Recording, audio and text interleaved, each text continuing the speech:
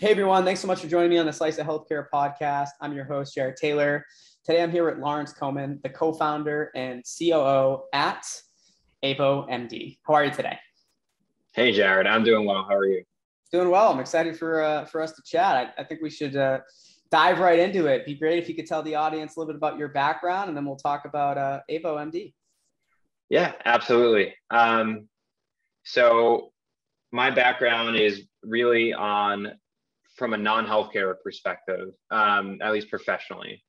I started my career in investment banking, and in New York. I'm from New York, and then I ended up moving out to San Francisco, where I was working as a software private equity investor. Thought looking at software was interesting and obviously super relevant, and knew it was going to become more important over time. And so I also understood that like finance wasn't quite my calling, and I figured that out after 5 years. And so I applied to Columbia Business School, where I really wanted to switch and take some of my software background and business model experience and apply that into early stage health tech. And why health tech, or why healthcare specifically? Really, my whole family's in medicine. Both my parents are doctors. I think most of my aunts and uncles are clinicians. Two of my grandparents were clinicians, and so it's like really in my DNA. And it's really hard to like learn anything about healthcare when you're like doing a full-time job. And so I really used the time at Columbia to kind of pivot and learn as much as I could about healthcare. And then literally my first semester at Columbia Business School, which is now 3 years ago, I was connected to two physicians who were at the Columbia Medical Center, who were working on what is now called AvoMD. They wanted someone to, consult with them who had some business experience. I really didn't know or understand what they were doing, but I was like, these guys are like up to something. But this seems really cool and really interesting to me, and it was aligned with what I wanted to do. So I was like, yes, I'm game. Obviously learned a lot more about healthcare and a lot more about what these guys were up to over my 2 years at Columbia. And we ended up founding this business together, AvoMD. Worked on it throughout business school.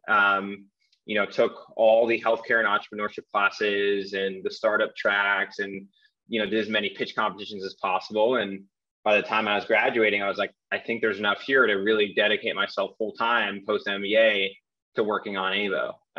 And so, I graduated from Columbia a year ago, or over a year ago, and have been working on AvoMD since. Thank you for sharing that intro. And I have to ask, since you're from New York, are you a baseball fan at all? I am, and I'm a Mets fan. So okay, there you go. Yes, so I'm not as upset about the outcome. If anything, a little happy about the outcome yesterday with the wild card game, but I can't. The Mets didn't make it to even the wild card, so I can't really be too happy. So I'm from Boston, but I live in Tampa now. But what's interesting is obviously Red Sox won, right? But I think they're going to now lose to Tampa. So I'm going to hear it down here. So we'll see what ends up happening. But I'm not the biggest baseball fan, but obviously you support your hometown team and you want them to do well. But luckily for you, you have two options, and you picked I think the Mets are, it didn't necessarily, obviously they weren't in the wild card, but we'll see what ends up happening. I barely even follow baseball anymore, but that's kind of where I'm at. Totally. Yeah. I inherited the Mets from my dad, and I not grateful for that inheritance. Well, I'd like to shift our focus, Lawrence, to three things I always focus on. I got this from Simon Sinek, right? People care most about why you're doing what you're doing. And you already gave us a little bit, so you don't have to go into too much detail with that, but how things currently work, and what exactly, if you had to give a 2 or 3 sentence description of what you've been building, what you have, what does that look like? Would love to hear that from you. And then there's a couple of things that you and I wanted to discuss here today that I'm excited to go into. Yeah, absolutely. So yeah, the why, right, in a bullet point or two is I want to do something meaningful and impactful with my career, and didn't really feel finance was scratching that itch for me. And so, you know, healthcare was kind of my path of choice after that determination. And then also I wanted to build something, right? Think working in finance, generally speaking, you're kind of just a middle person, not really like growing and building product and company. And so I wanted to have that experience. So that's, you know, that's kind of my motivation. The how is really, I think, a couple, like, you know, I could dissect that in a couple ways. I'd say really just heads down learning, right? I knew nothing about healthcare 3 years ago. And then, you know, took all the healthcare classes I could, read as much as I could about the industry, the structure, reimbursement, value-based payment models, right? It's so complicated. And so I really just kind of like put my heads down, asked as many questions, spoke with as many people as possible, to kind of like get up to snuff about the landscape. And then the what is, you know, AvoMD is, you know, no code kind of next generation clinical decision support. And so that's a bunch of buzzwords. And so I'm happy to also further break that down if that would be helpful.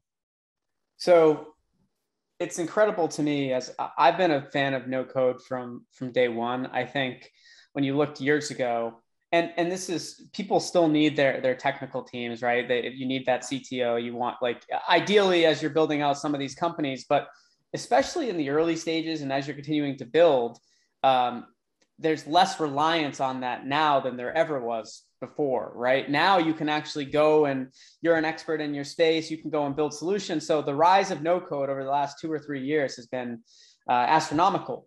A space in particular that you don't hear too much about it, which is exciting to hear what you've been building, is in healthcare. So what I want to talk a little bit about is, let's talk about no code in healthcare, and why is it important for those that might not know much about it in the space. Yeah, so, you know, I'll talk just a little bit specifically about what we're doing, right? You know, we have tools and a no-code builder that allows our provider partners to kind of instantly build, create, and update their own clinical algorithms and decision support and rules that can integrate into the EHR, but it can also work as a standalone app. And, you know, I'll kind of explain why I think no code is important from why we built this, why my co-founder built this. One of my co-founders, our CTO, PJ, you know, doctor and informatician by trade, but also a software engineer and coder by night, and kind of as a side hustle and passion. And so the problem he was facing, let's say like 6 years ago at this point, was that he wasn't able to access, you know, really complicated, up-to-date clinical information at the bedside, at the point of care, in the formats and in the, you know, on the devices that he needed to do so. And so he was experiencing this problem. He coded his own app, which is now AvoMD, uploaded some of these prototypes to the App Store, and found that, you know, tens of thousands of doctors from across the globe also felt the same problem. But it didn't just end there, right? Because the problem is twofold. It's getting access to and being able to use the information at the point of care, but then also the other side of it, which is, how do you update this information? How do you make it local? How do you make it specific to you as a provider at, you know, the Mount Sinai's or the Columbias of the world, or maybe like a rural practice in Nevada or Montana or you know, wherever. And so kind of understanding the second part of that problem, our CTO built this no code builder that allows really any doctor or any clinician anywhere to build, edit, and update their own clinical apps. Because, you know, he was making apps for himself. He's like, why can't other doctors make the apps that they need to give patients the care that they deserve, while doing so more efficiently? So that's kind of, you know, the reason why the no code solution for us became really important, because it was like, let's help build a community of doctors and clinicians and give them the tools and the apps they need to do their jobs better. Yeah, I love it. I can't wait to continue. I think what you're able to continue building off of, there's so many different possibilities, right? You can continue to keep giving them the ability to create those clinical tools that continue to move the needle forward for them. So that's super exciting. One of the other things that you and I wanted to touch upon, and you mentioned this a little bit already, but I want to talk a little bit about democratizing clinical decision to support. Could you tell us like what that means to you, and how, again, how is AVO MD executing on that? Yeah, so right now, right, if the way clinical decision support is typically engineered or created at hospitals is through their EHRs, right? Like people are writing code in Epic. Doctors sometimes are needing to learn technical languages to do so, right? To combine what they need clinically and make sure it works for them, technologically.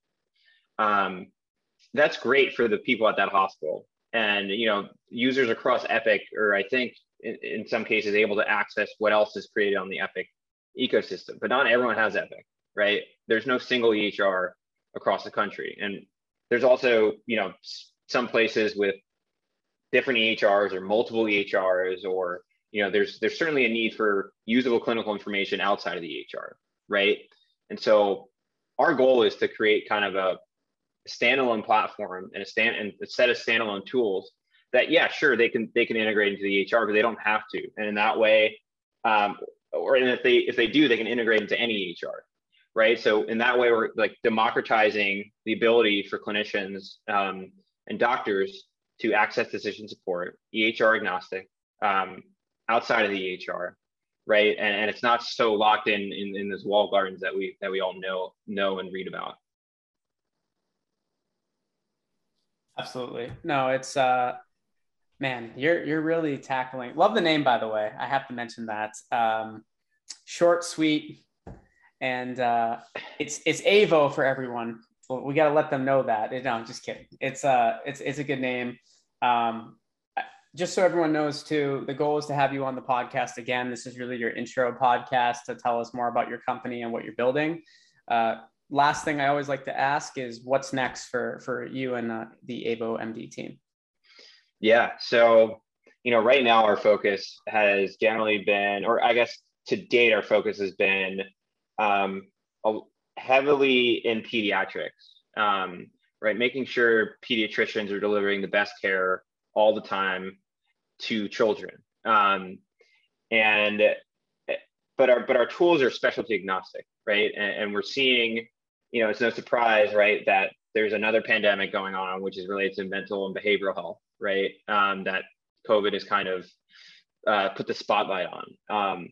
And so we're focusing on behavioral health. And we actually today just announced a collaboration with Columbia Psychiatry, where we are taking their, soon to be released depression guidelines and algorithm, and taking that and putting it onto our next gen decision support platform and offering that as an app, like on the App Store, that primary care providers can download. So they really essentially get psychiatry expertise in their pockets. And so, right, the goal really is to help primary care help tackle this, this behavioral health challenge that they're seeing in the surge that's happening not only in the US, but really across the globe. So I'd say behavioral health is really what's next.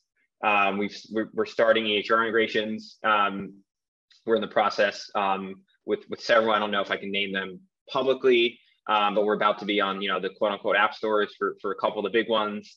So really getting further embedded into the clinical workflows. And then also we're exploring partnerships outside of just providers. Pharma companies and med device companies are like very interested in making sure the latest evidence and clinical guidelines are being read and used if their therapeutics or devices are newly featured in those. So we're trying to bridge the gap from the clinical evidence, and bring that closer to the clinical workflow by partnering with some of those types of companies. Perfect. Well, I'm excited to stay in touch with you, Lawrence, and we can, continue to keep us updated on all that's happening, and hopefully we can have you on again real soon to talk about what's new and what the future continues to look like through AvoMD's eyes. Thanks for having me, Jared. It's a pleasure.